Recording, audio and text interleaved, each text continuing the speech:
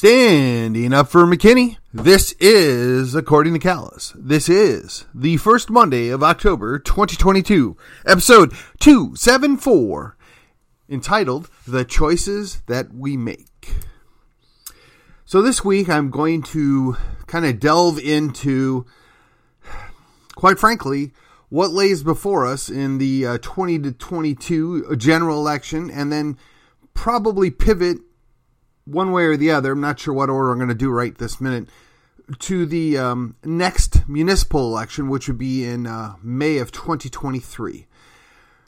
The reason why we need to do this is we have to have a mindset of what is it that we want, and we have to know why we want it, and then we have to work towards that goal, that direction.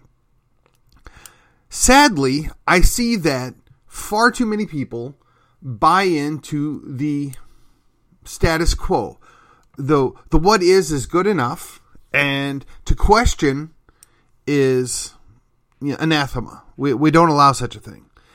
And I think that's really sad, because we have listened to 100 years of progressives pushing stuff down our throats, making us change and adapt all the time. And by and large, all those changes have had negative effects long term. Or at the very least, didn't have the positive effects that we were promised. So when we're making those decisions, these choices have long-term effects. And we need to consider, by what basis are we making these choices? Or what are we weighing things out? It's not necessarily an either or. It could be a both and, but it's never 100% clear cut. I think it's Thomas Sowell that is accredited with the quote that every choice is a cost-benefit analysis. And I'm paraphrasing, because that's what it boils down to. What am I willing to give up in order to gain this, right? It's a trade-off. The decisions are a series of trade-offs. So when you make a choice, you have to have an idea what your end goal is. So it seemed only fair that I revisit one of the underlying tenets of, well, how does Stephen Callus think?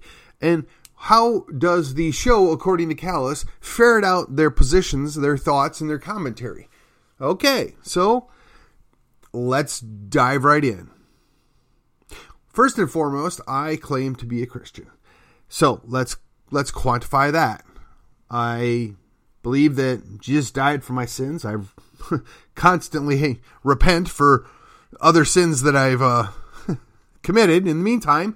Now, for those of you that reject Christianity or faith, that's okay. I don't hate on you. I wish you would come to see things the way I do, but put a pin in it for right now. I subscribe to a Protestant theology. In other words, I don't anchor my faith to the Catholic Church, Roman or otherwise, nor do I subscribe to an Eastern Orthodox faith, which, in fairness, both of those churches predate Protestantism, and both have about 15 different flavors each. And for various reasons, I just don't align with them. That doesn't mean that I see either of them as my enemy or problem. I can quibble over theology if that's what you think is valuable. I don't at this moment, at this episode. I see a lot of good Catholics, but let me clarify that real quickly. By good Catholic, I mean like maybe a Pope Benedict Catholic as opposed to a Pope Francis Catholic. For those of you that are Catholic, I think you know where I'm going with this, so we're just going to leave it alone. If you're not, it doesn't really matter.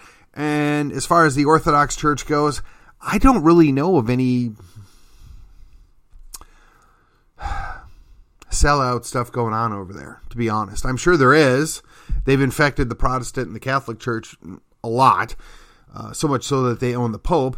But as of right now, I'm not aware of it. So I subscribe to Protestantism. I would be nominally a Baptist. So just to clarify that. And we're not going to dive any further into the theology, because that's not what the purpose of this episode is. Just, that's my underlying motivation. Now, as a Christian, how I think about things, how I process things, how I balance things, how I weigh things out, come from that worldview, that understanding. And that informs my actions as a liberty advocate. So, let's go into how I would define liberty advocate, because without definitions, without an understanding of where I'm coming from, some of this may not make sense.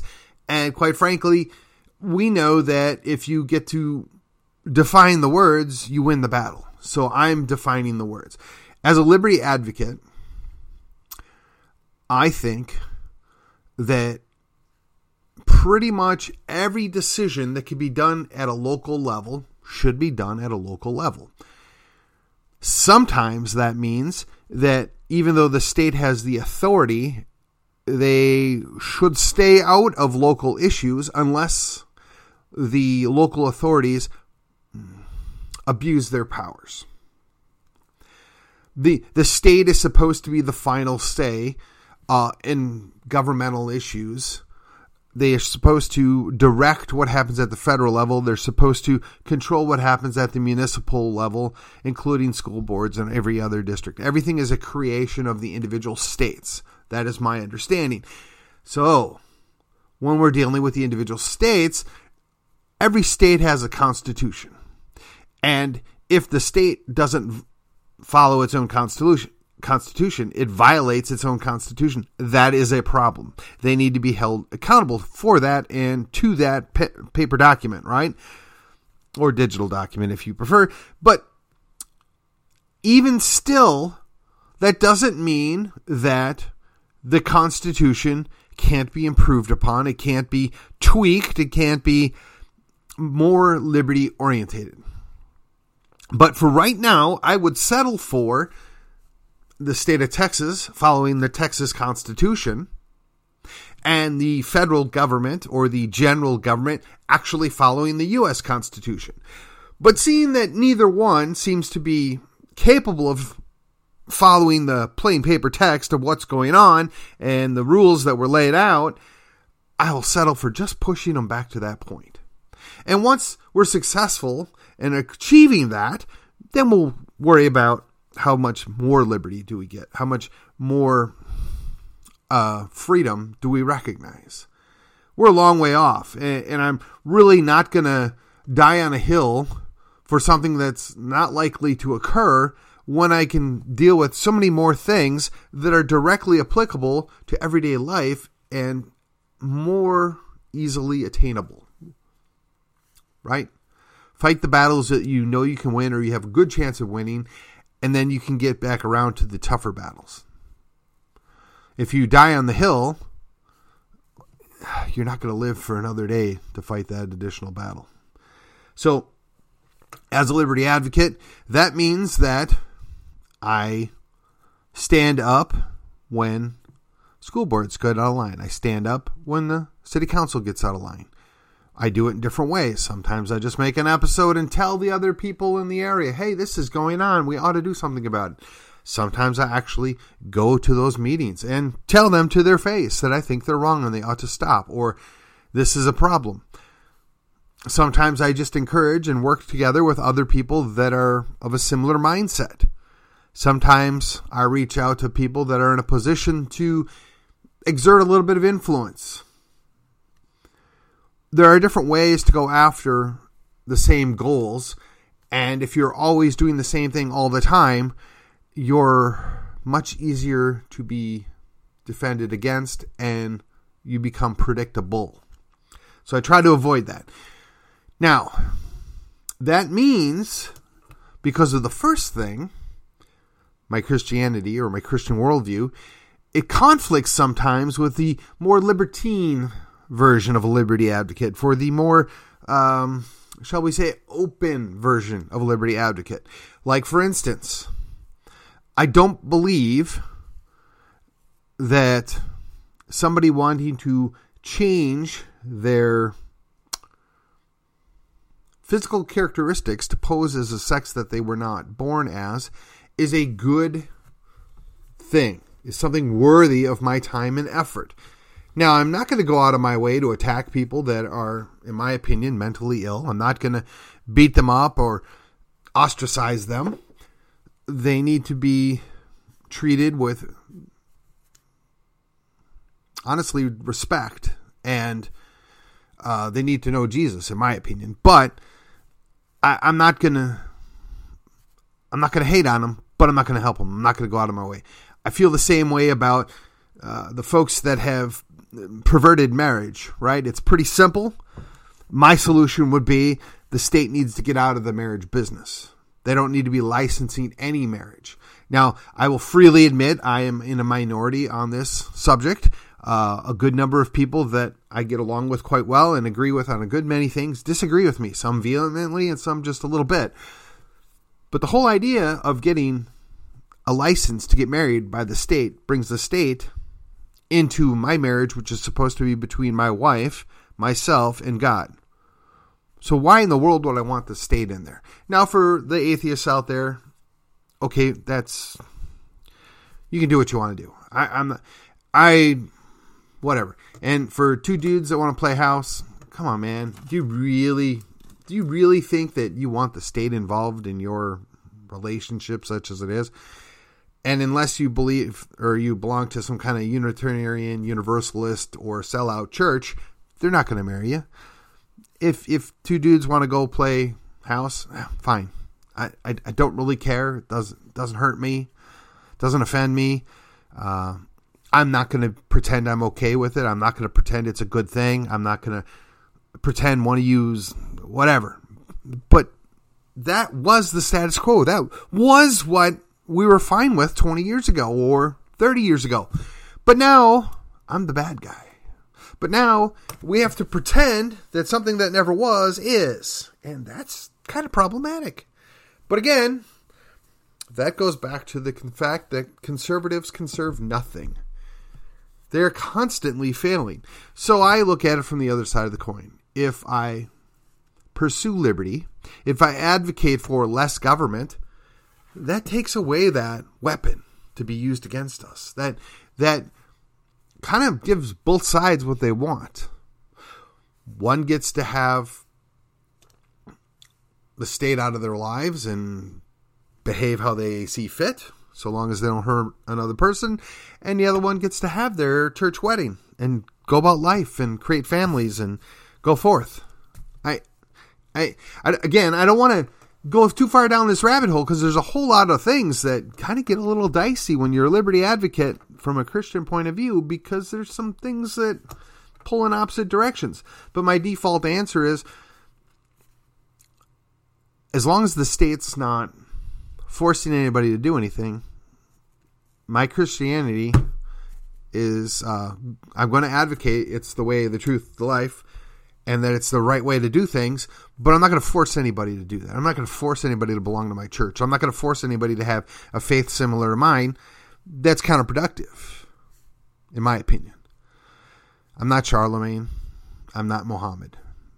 You want to have your own faith? I respect that. I'm going to act in accordance with my faith, and so long as you're not forcing me to do anything, we'll get along just fine.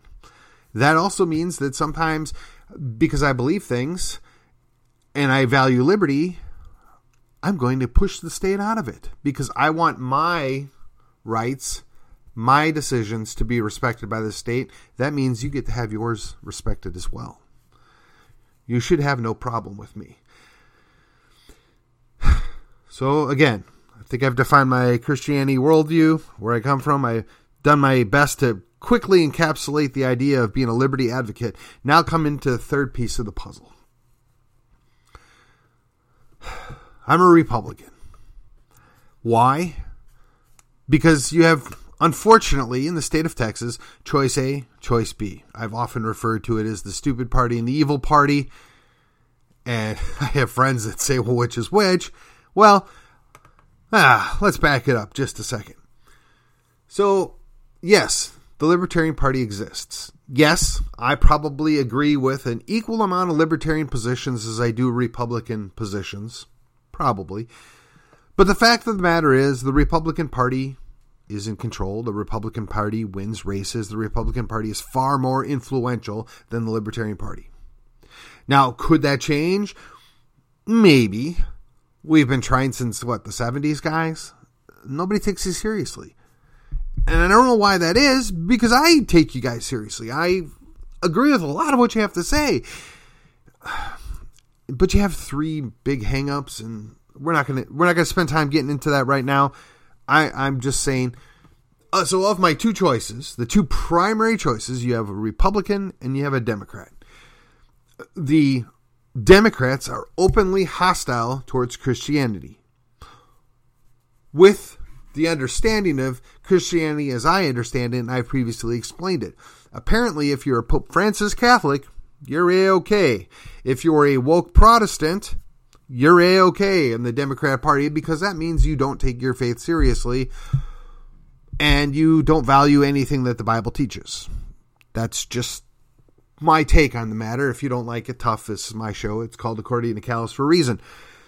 The Republican Party at least pretends or gives credence to the fact that there's value in Christianity, and whether they're doing it simply to promote themselves or to make peace or to win elections, I don't know, but they don't hate me. And when I mean they don't hate me, I'm talking about the local party officials and some of the state elected officials that I know and have interacted with. They don't hate Christians. Now, you could say that at a national level, and perhaps a good number of those people that actually go to Congress, they use Christians to get what they want. Okay, I'll give you that. But the Democrats still hate you. So if you're a Protestant, like me, if you are somebody that takes your faith seriously, like I do, if you're concerned about liberty, like I am, you can go to the party that hates you, or you can go to the party that tolerates you. It's a real simple choice. I mean, it means that about 1/3 of the candidates are, I said candidates. 1/3 of the candidates are actually good Christian, pro-liberty, candidates that we want to support, that we're grateful to have run. Unfortunately, most of the time after they've won and they've moved on, they abandon those things. They become apparatchiks. They go to work for the speaker or the lieutenant governor, or they go off to Congress and they abandon us.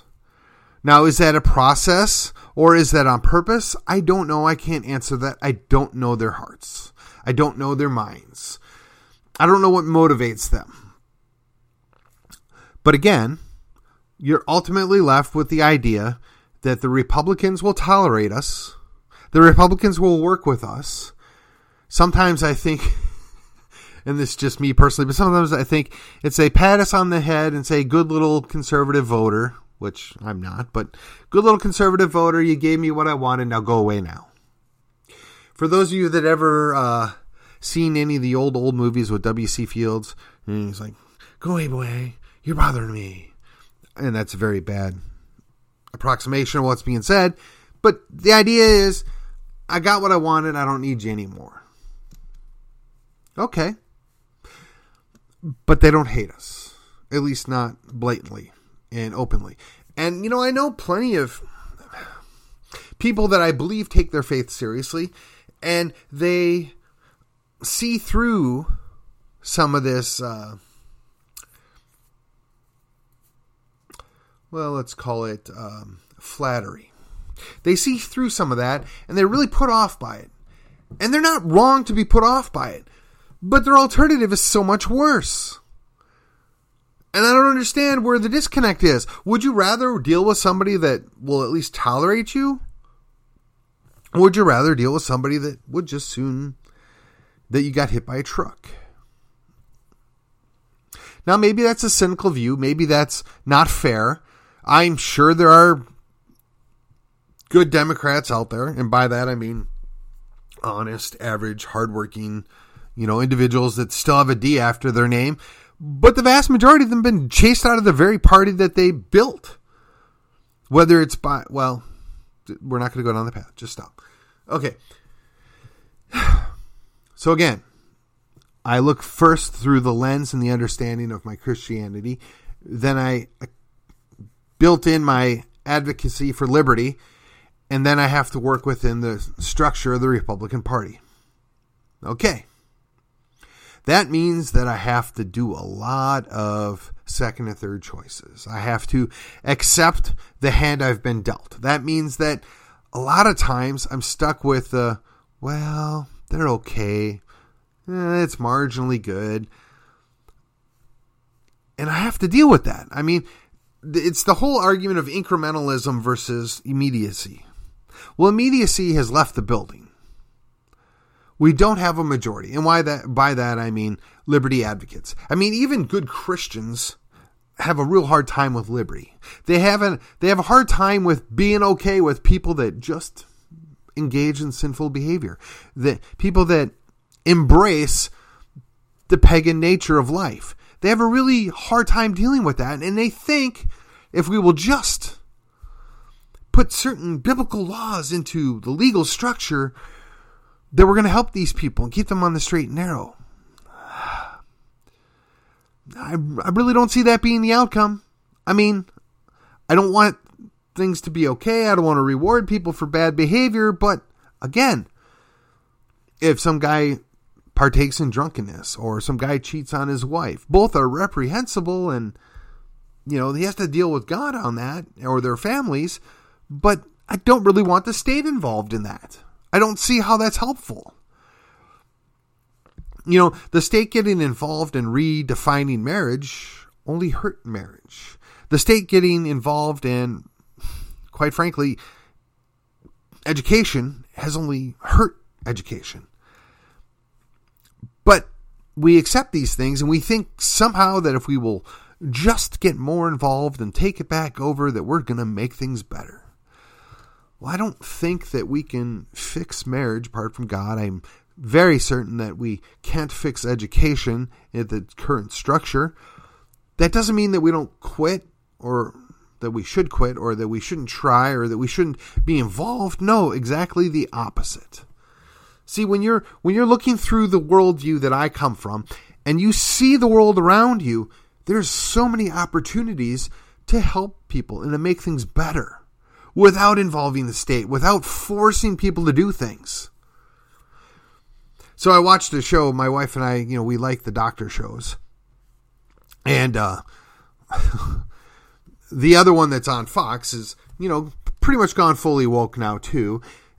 And I try to look past this, because even if I've been watching or rewatching the reruns of ER, I'm surprised at how much stuff I missed. How much programming and direct in-your-face stuff there was. Just leftist ideologue stuff. And look, if you're going to tell me a good story, I'm willing to overlook some of that stuff. It doesn't offend me. I'm not some little shrieking violet. I can take it. But when you ruin your story to put forth your garbage, it takes away from the story. So we're watching this stuff, and one of the background events going on is there's an election for the governor of Georgia. And I can only assume that the guy that wins is an analog to Trump. And the person that lost, well, they were just going to give everybody health care. They were just going to give everybody, I don't remember what the other thing, it doesn't really matter. But the big fail here is these people are working in a publicly controlled hospital now, because as a private entity, they went out of business and they were taken over by the state. And they're providing services to people that, by and large, a good percentage of them can't actually afford the services they're providing. When it costs $17,000 to have a scan, well, no, of course you can't afford that, because then there's the stay and there's this and that. I mean, hundreds of $1,000s of bills in the healthcare industry come upon you. And why? It's because of insurance. It's because of government. It's because of all the defects that are brought apart and the side effects of government intervention. So they're all upset because the person that's going to give everybody healthcare lost. And it's the end of the world. And how are they going to do this? How are they going to do that? Well, I get it. It was kind of a funny aside. And again, the story was decent enough that I didn't, really pay that close attention to what was going on. But the sad thing is they were actually speaking as if one person can make all this stuff happen. Well, first of all, legally, secondarily, constitutionally, and thirdly, with what money? Where do they think this just comes out of the sky? They talk about how expensive the bills are. Well, where's that money come from? You can't do something for nothing. This is a choice. Now, they say the market doesn't fix everything. They say there are gaps and fails of the market. Okay, maybe that's right. And I've said this before too. But we really haven't tried a free market yet. We haven't had a real free market. I mean, that's the same story we get for socialism all the time or communism all the time. Well, we didn't really try communism, or that wasn't real socialism. Oh, okay. So you can feel free to go over to California and try it. But we in Texas, we're going to do a more free market. How about that? And we'll see which one turns out better. And we're still going to have, a couple 100,000 illegal aliens coming over every couple of months. And we're going to still have Abbott. And I still will bet the farm that California ends up far worse than Texas with our marginal free market system versus their, we're going to try another version of socialism system. But again, these are the choices we make.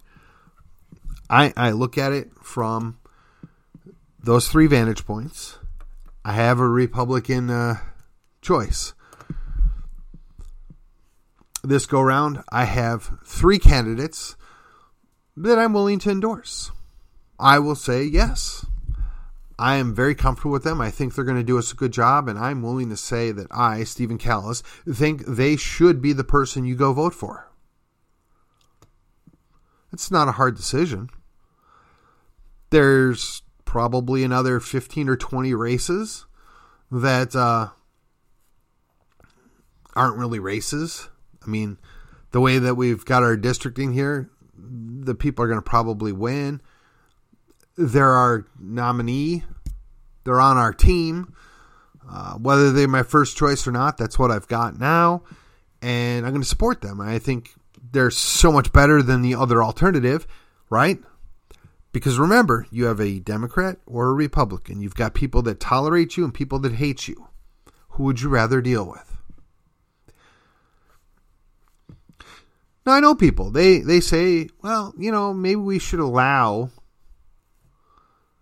a Democrat to win one of these races. And then we can replace the Democrat later. Okay, I guess in theory maybe that works. But how is that a good thing? I mean, how are we serving ourselves well there? Is that really a good decision? Do you think that choice might come back to bite you? I think it will. So, in the remaining couple of minutes here, I'm going to just mention the three people by name that I'm willing to endorse. And I'll probably make a little video over the weekend that I'll release during the week. So, first and foremost, Chris Hill is county judge. I know the man very well. I feel 100% confident that he respects liberty, individual liberty. I am 100% confident that he fits my definition of a Christian. And I have not a doubt in my mind that he's a good Republican for all that entails. But he has often said that he is a Christian first, a conservative second, and a Republican third. This is the guy that stood up against the governor and every other city official and said, no, everybody's essential. Everybody should be able to go to work. Everybody should be treated with value. A lot of people forget that. That took a lot of courage. Talk about putting your neck out there. But he did that for Collin County, for all of us. And, there's this tripe every now and again that comes out that we need to support for a Democrat because, they're going to work for all of us. They're going to represent all of us. Really?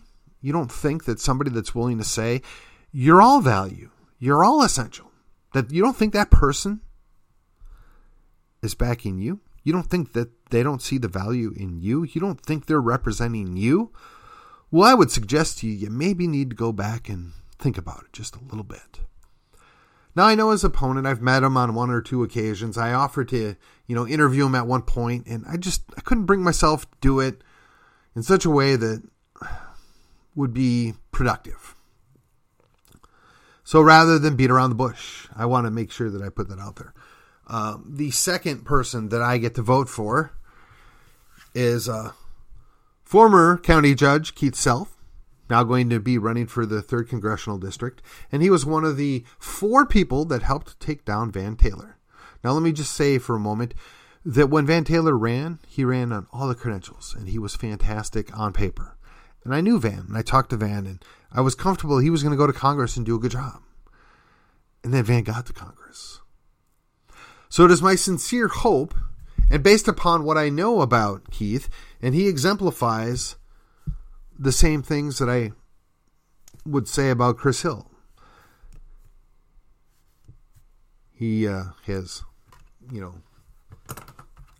declared his Christianity. He has defended individual liberty. He put on his country's uniform and served honorably. And he is an astute politician and Republican. And I think he'll do a really good job for us in Congress. And to vote for his opponent with a D after their name would only be shooting yourself in the foot.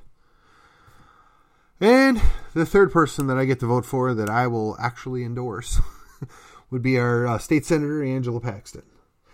And for those of you who know me, know that I actually endorsed and worked for her opponent in the primary in 2018. I was a Philip Huffine supporter, and I still think he would have been an awesome state senator, but we have Angela, and Angela's by and large done a great job. Now, here's the thing that you need to remember. Every individual that runs that is on our team, we're not going to agree with 100%. We're not going to 100% be in lockstep at everything. But when you look at the big picture, is that person moving the ball forward? Is that person defending our liberty? Are they trying to do what's best for all of Texas? Are they trying to preserve liberty? Do they, subscribe to Christianity, which is one of my requirements, right? Well, Angela checks all those boxes too. Now, you have that information. Do with it as you see fit. I would suggest that their opponents don't hold a candle to them. Now, as the week progresses, I'll probably touch base on a few other people of note that I will be voting for. I don't know if I'd give it a full throttle endorsement, and I don't know that I'll go out of my and set time aside to do a little endorsement video, but they're worthy of your time to research. All right, so that is and was episode 274, Choices That We Make. Have a great Monday, and until then, I will see you on the other side.